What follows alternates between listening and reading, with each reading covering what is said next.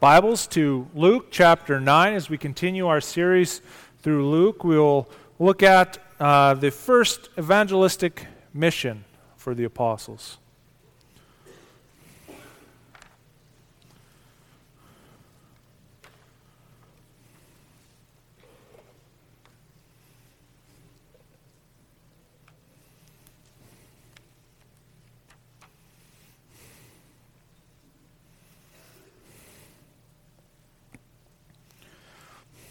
So Luke chapter 9, starting at verse 1 through 11.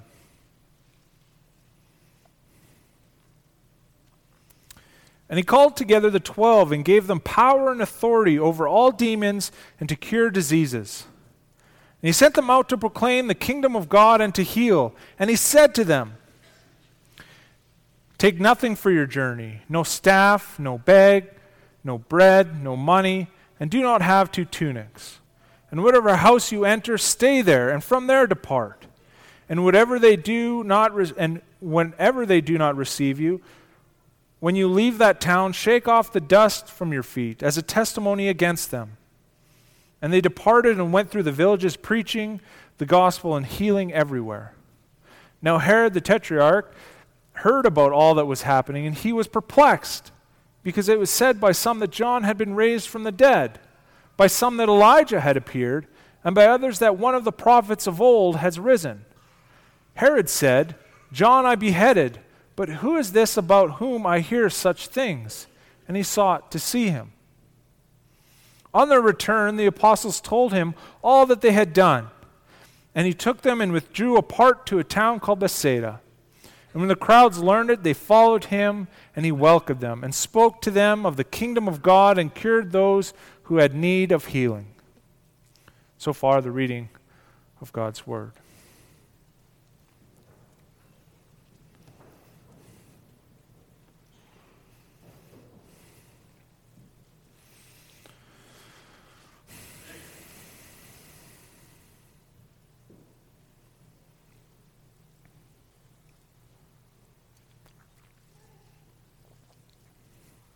Dear congregation of our Lord and Savior Jesus Christ, have you ever heard the expression that many hands make light work? Normally when there's work to do and no volunteers, there's an encouragement from others, from the sidelines, to help those that make the project go along a little quicker. Usually the next step after this retort is to be voluntold to be helped them out. Now in chapter 9 of Luke's Gospels, the disciples have been moved from the sidelines to participate in the action. They're now going to participate in the kingdom work. As Jesus sends out his 12, he understands that many hands make light work. And for him now, it's been just him working. But now we see, as we explore our theme this morning, as we examine scriptures, Jesus sends the 12 on an evangelistic mission. And we'll look at this at 4 points: the mission briefing, mission success, point 3, the mission report, and our last point, number 4, rest from the mission. When Jesus first called the disciples, he was preaching by the lake. And the men there were doing a lot of fishing, but not a lot of catching. Jesus instructed them to let down their nets, and they pulled their nets up with fish filling their nets, so much so that they could not pull the nets into the boat. And then it was Simon Peter that fell to the ground and asked Jesus to depart from him because he was a sinful man. But what did Jesus say to him? "Do not be afraid. From now on you will be catching men." See, until this moment, the 12 had no unique function within the ministry of Jesus Christ. They have observed Christ as he's worked. In Luke 8:1, it says that the disciples were with Christ as he went through the cities proclaiming the good news of the kingdom of God. But now, the disciples are about to reach a new stage. They're going from observers to partaking in kingdom work. But before Jesus sends these men out on their mission, he equips them with power and with authority. See, Jesus' credentials were power and authority, so much so that the crowds would marvel. What is this word? For with authority and power he commands the unclean spirits, and they come out. So Jesus extends to the 12 power and authority over all demons to cure diseases. And you might wonder, at what degree did Jesus extend this power and authority? Is it everything that Jesus had that now the disciples have as well? Or is it still a power and authority, but maybe just tailored a little bit to the apostles?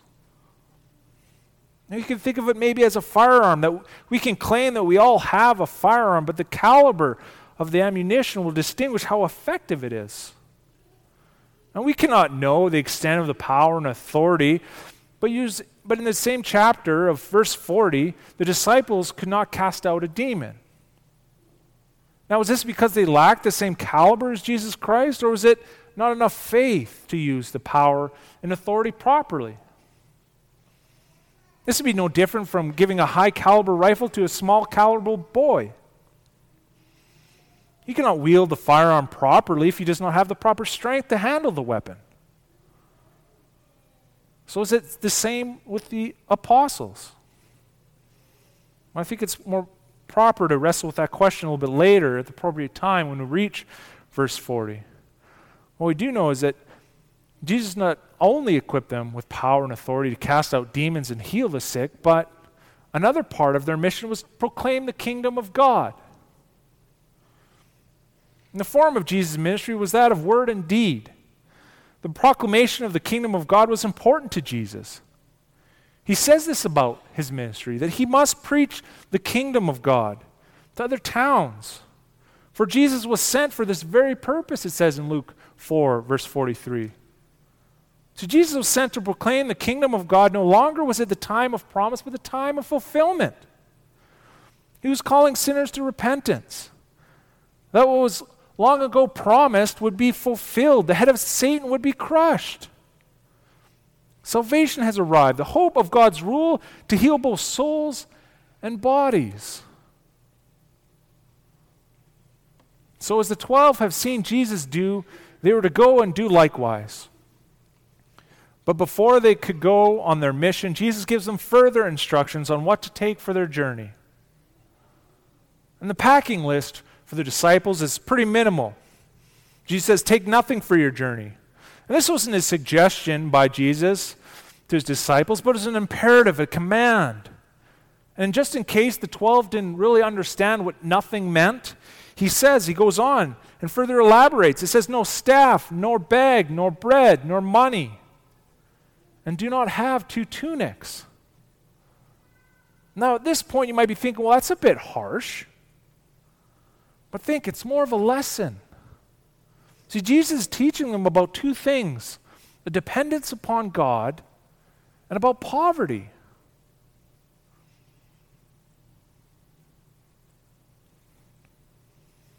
With what seems to be an insufficient packing list, Jesus reminds the 12 clearly and plainly that they are only prepared for their mission when they depend upon God. And it might be a painful lesson, but Jesus shows them their need to depend on him. This means going where he sends. It means despite lacking materials or sparse information, they are to go. And they're to depend upon God for what they need. They need to trust God with minimal equipment. Jesus is teaching them about a dependence upon him, but also not to rely on material wealth. He's teaching them about poverty. That the mission of healing and proclaiming the kingdom of God is not done for financial gain. The kingdom of God is not a matter of eating and drinking, but of righteousness, of peace, and of joy in the Holy Spirit. Internal things that will never perish. Poverty cannot take these things away from you. And it was in Peter's instructions to others, as Peter explains in his epistle in 1 Peter. They're not to shepherd the flock out of shameful gain. This mission is not about gold for their pockets. It's about compassion and helping others. It's not about establishing friends in high places, but comforting the poor in spirit. And having briefed the 12 on a dependency upon God and poverty, Jesus briefed the 12 on accommodations, informed them about where they should stay. See, Jesus knows what life is like on the road. He was introduced to it at infancy, laid in a manger. There was no place, no room for him in the inn. And this was just a short stay before he was off to Egypt, fleeing from Herod the Great. And into his ministry, Jesus explains, "For the foxes have holes, yet the Son of Man has no place to rest his head." Jesus knows what life is like on the road. So Jesus again is not suggesting but commanding the 12. I say, come and go from one home as they go about preaching and healing. They're not to bounce around to different accommodations. And this makes sense if they're learning about a dependency on God and poverty. See, it defeats the purpose if they're seeking worldly comforts from the different places that they could be staying. As well, staying at one home doesn't dishonor their host. After instructing the disciples on how to act when they are received, Jesus gives instructions about what they should do when they're rejected. Again, this is not a suggestion from Jesus, but another imperative, another command. Do this. And the command might sound quite peculiar to our ears today. Why are they to shake off the dust from their feet? See, when the Jews traveled outside to Palestine, they were commanded to shake themselves free of the dust from returning to Israel, lest they pollute the Holy Land, as one commentator points out. It was a rebuke. It was a sharp judgment against the inhospitable Jewish villages that the 12 encountered. And Paul and Barnabas later on repeated the same practice in Acts 13. So with power and authority and the gospel message, as well as being fully briefed for their mission, the 12 are sent by Christ through the villages, healing and preaching everywhere. And if we stop to think and meditate on this mission, on the mission of the 12 disciples, we can see the shepherd-like leadership of Jesus Christ. See, Jesus demonstrated a word and deed ministry to the 12, and now after seeing him in action, they will partake in the ministry of Jesus Christ. The 12 get a mock or trial run of what they will be doing in future ministry. What they're experiencing now will be the ministry we read about in the Acts of the Apostles. And Christ shows his leadership by the foresight and the preparation for the disciples. And lastly, by Christ's leading as an example. See, Jesus knows the future. He knows what will take place in the future of the apostles. He knows that he will not be with them bodily for much longer. Coming up in Luke's narrative, Jesus foretells his death and sets his face towards Jerusalem. See, Jesus looks into the future in his preparation for the 12 because they will be the future leaders who carry the gospel message. See, Jesus does not wait till he's ascended into heaven before they get practical hands-on experience. It happens now in preparation for what is to come. And not only did Jesus have foresight, but he was an example to the disciples. They have witnessed Jesus' teaching, proclaiming the kingdom of God. And they have seen him heal. And remember, the examples that we have are what's been recorded for us in Scripture. The Gospel of John says that there were many things that Jesus did, and if all of them are written down, the world itself could not contain the books that would be written. So the 12 have been exposed to many examples of Christ carrying out his ministry. But as good as having a plan is, with foresight and demonstrating exactly how that should go, it is also helpful if the 12 get hands-on experience.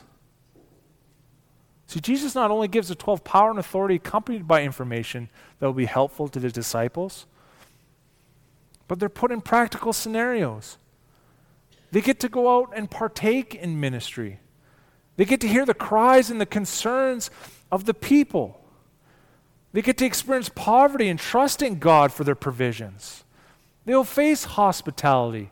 They'll face rejection. They They get to preach to the people and experience healing and casting out demons.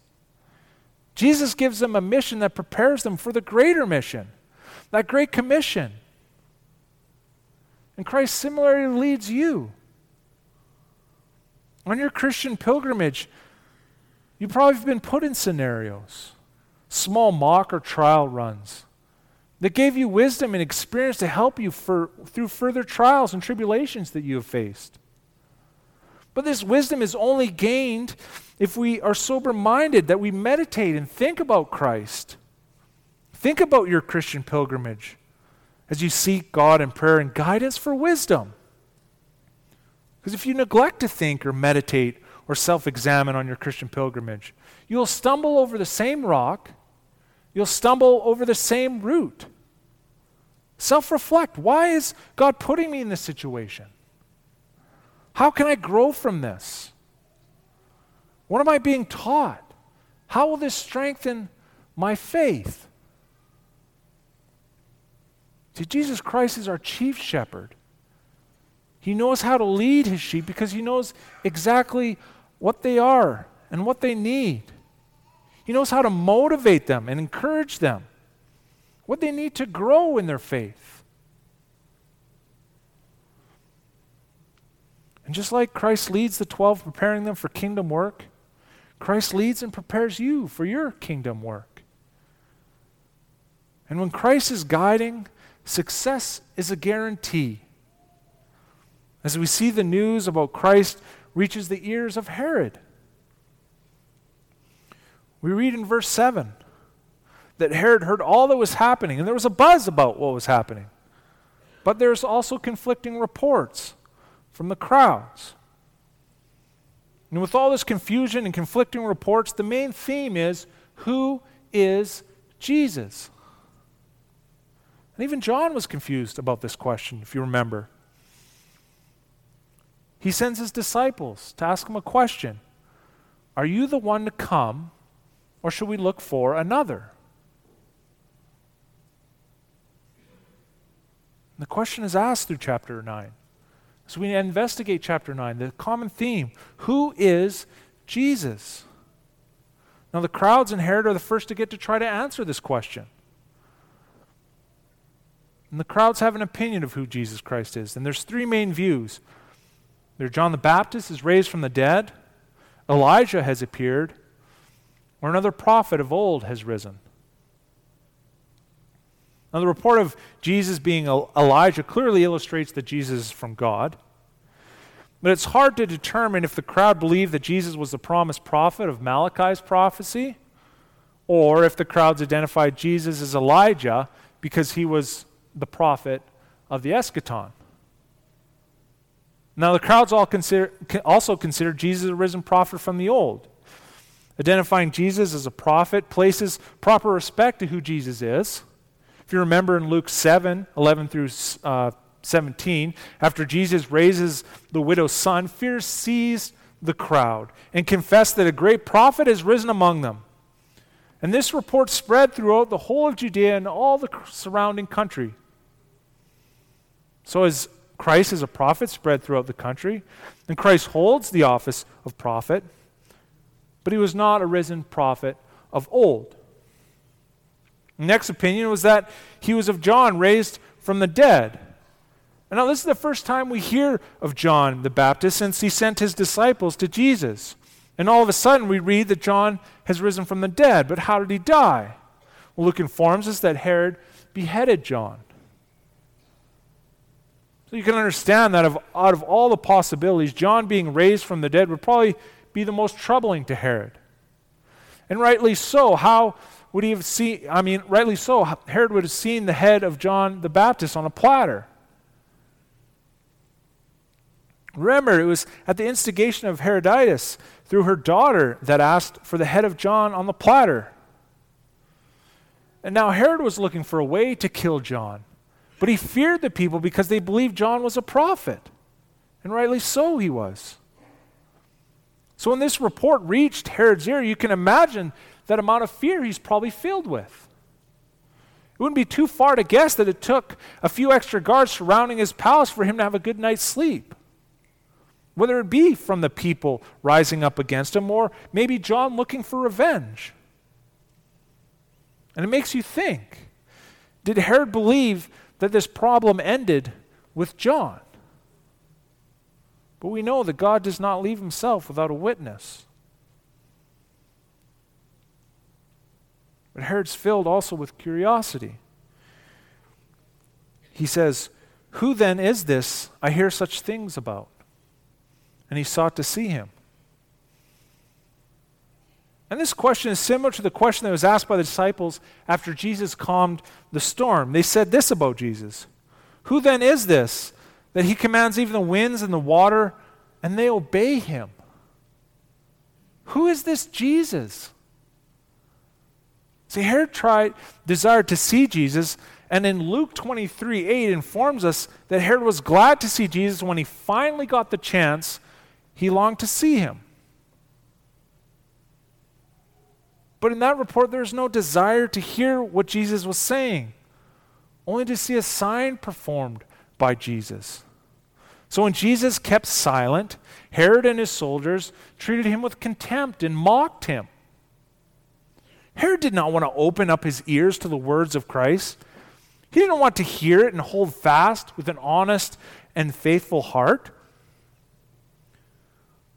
And the stony heart of Jesus' day is the same stony heart of the people today.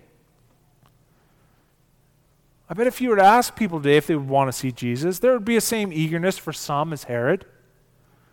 But it would not be to hear what Christ has to say, to grasp onto his words with an honest and good heart, but to see some kind of sign, to make Jesus do some kind of a trick for them.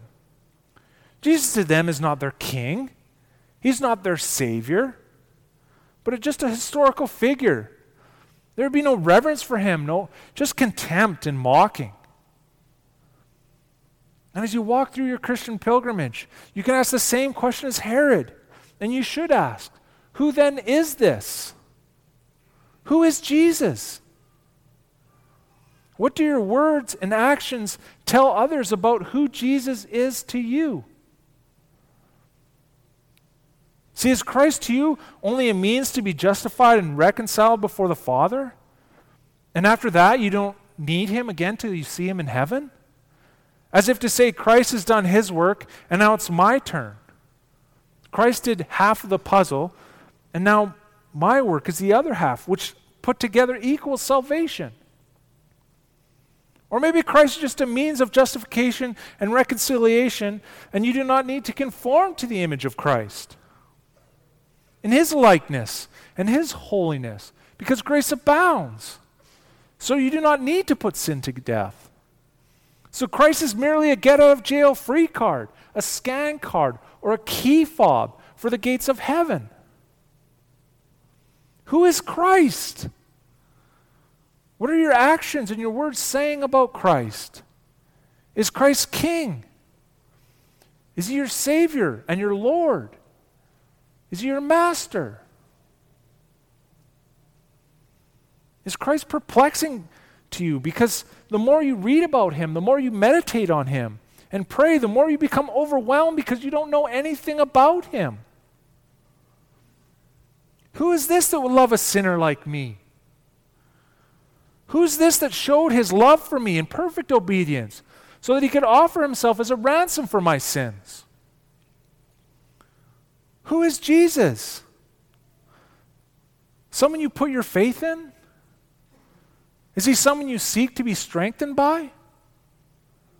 Is he someone who you seek for guidance or love to commune with? See, Jesus Christ is someone to everyone. And he'll either be your judge or he will be your Lord and your Savior. See, the disciples' work caused quite a stir, and the reports of Jesus Christ found their way to Herod. And Herod and the crowds are left with the question of who Jesus is. And we can assume that for the disciples' first mission, that it was a success. We read from our text in verse 10, the disciples returned to Christ and they report on their mission. The details of the mission must be a level of clearance above our pay grade because we are not privy to them. But it's more likely that Luke did not deem them necessary to include them. So we're not told how long the mission was, or how many towns they visited, or kilometers that they had to walk, or how many people they healed and from what diseases they were healed from, or if there are any demons that they had to cast out, and what was the hospitality like. Were the people eager to invite them in? How many towns did the disciples have to shake off the dust from their feet? How many people were receptive to their preaching? So no details are given. But what happens after the report is provided to Jesus may indicate that they were busy because they received rest from their mission. Now Jesus hears the reports from the disciples, and they are on the move, and they withdraw to Bethsaida. Now Bethsaida was the hometown of Philip, of Andrew, and Peter, is a town on the shores of Galilee. And what is most interesting about this move is the word withdraw. The group's movements indicates for them to retire. See, was it Jesus' intent for the disciples to get some rest?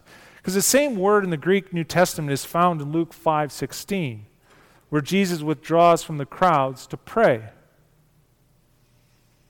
We're not sure if Jesus Christ intended to go with the disciples away to pray, but the word that Luke chose to describe the action indicates that they were offered some kind of rest. And this seemed short-lived because the crowds learned of their location and they followed. Yet this does not stop Jesus from speaking to them about the kingdom of God and healing. The crowds come to Christ, and it's been his practice. He welcomes them and speaks to them about the kingdom of God and cure those who need healing. And interestingly, Jesus gave the disciples power and authority over demons and diseases, and they could speak about the kingdom of God, yet there's no report of the 12 lending a hand. Now this is a perfect time to show Jesus how they worked, how they cast out demons, how they healed, how they proclaimed the kingdom of God. But rather, it is Jesus doing the work because he knows the rhythm of work and rest. So who is Jesus? Is he a harsh master who does not understand the work that you are doing? Is he someone who cannot sympathize with you, that you are tired and in need of rest? This is not the Christ that's depicted here. He gave the disciples work and then he gave them the rest. We see Christ laboring now, not the disciples. And even more so, Jesus has given us rest in the most significant way. Christ worked while he's here on earth, doing the will of the Father in heaven in perfect obedience, doing what Adam failed to do without sin and without blemish. And he submitted to death on the cross as a propitiation for our sins. His blood was shed for our sins. And now we're reconciled to God the Father. And Jesus Christ rose from the dead and ascended to the Father, where he sits at the right hand of the Father, and he rested. And just as Christ rose and entered rest, so is true for the people of God. For those who confess Christ as their Lord and Master, and those who labor for him in his kingdom, they too will follow the same pattern as Jesus Christ. They will conquer death, and they will enter into eternal rest. Now understand that eternity feels so far away, that the days seem so long, that you're tired, that you roll out of bed and there's no get up to go today. It feels like you're stuck in neutral. Your engine is revving, but you're not getting anywhere. The days seem so long. Then the world shines and it glows. And the things of the world start looking like rest. Brothers and sisters, don't make the same mistake as Esau. Do not trade your birthright for a bowl of lentils. Do not trade fool's gold for actual gold. Do not trade an everlasting rest for a temporal one.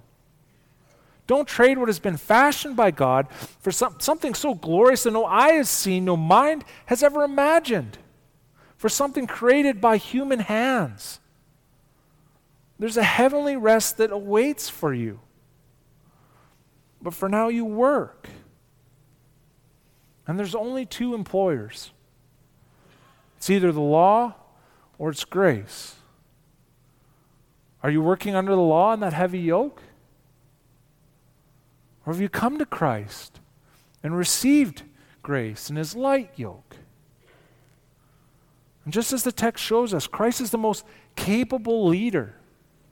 He's not demanding back-to-back shifts or 20-hour work days. Who was the one working when the disciples came back? See, Christ withdrew with them, and Christ was the one working. Christ understands you. He knows the limitations of the body because he had a human body himself. He knows what tiredness feels like and when it's a good time for rest. Remember, Jesus Christ is our rest.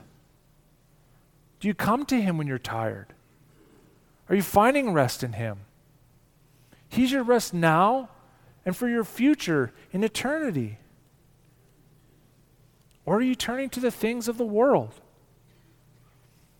If 5 minutes was all you needed to recharge your battery, what is charging it? Is it the reading of God's word, meditating on his glory and seeking him in prayer? Realize that you get to converse with the God of the universe who has so much power that he spoke everything into existence. A God with so much wisdom that he created the intricacies of the human body, the complexity of the eye. You have the privilege to commune with God by the power of the Spirit through Jesus Christ. It's just amazing. Are you trying to find your rest in what God forbids? What commandment are you breaking as you try to find rest? Calvin says the human heart is like an idol factory. So maybe for you it's drugs or alcohol or food or entertainment, sports, music, and lust. But when you create these idols for yourself, have you ever felt rest? But you convince yourself that it's what you need to refresh and recharge. But has that ever worked? Have you ever felt refreshed and recharged when you partake in what God forbids? Has being apart from Christ ever given you rest?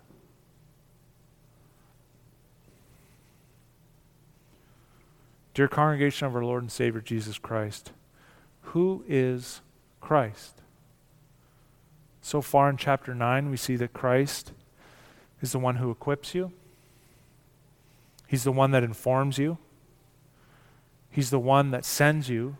He's the one that gives you work to do. And he's the one that gives you rest here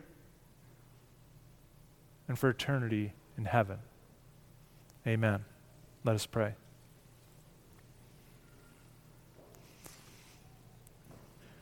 Heavenly Father, we thank you especially for what we have read and meditated on here today. Thank you that for the evangelistic message of the apostles, that they could go forth, and that now too we have the opportunity to carry in our minds, in our hearts, the words of the kingdom of God, that we may partake in kingdom work. And we thank you so much that you know us, that you know where we fall short, Lord, but you know where we need strengthening. And we thank you, Lord, that you are a God who understands the work and rest ratio, Father. That you give us work to do, but you also know when we need rest, we need strength. And may you continue to cultivate in our hearts the desire to seek you for that rest, to keep the things of the world away from us, and know they are not restful, but that we will only rest when we are engrafted and have union with Christ. So it's through his name that we pray all these things. Amen.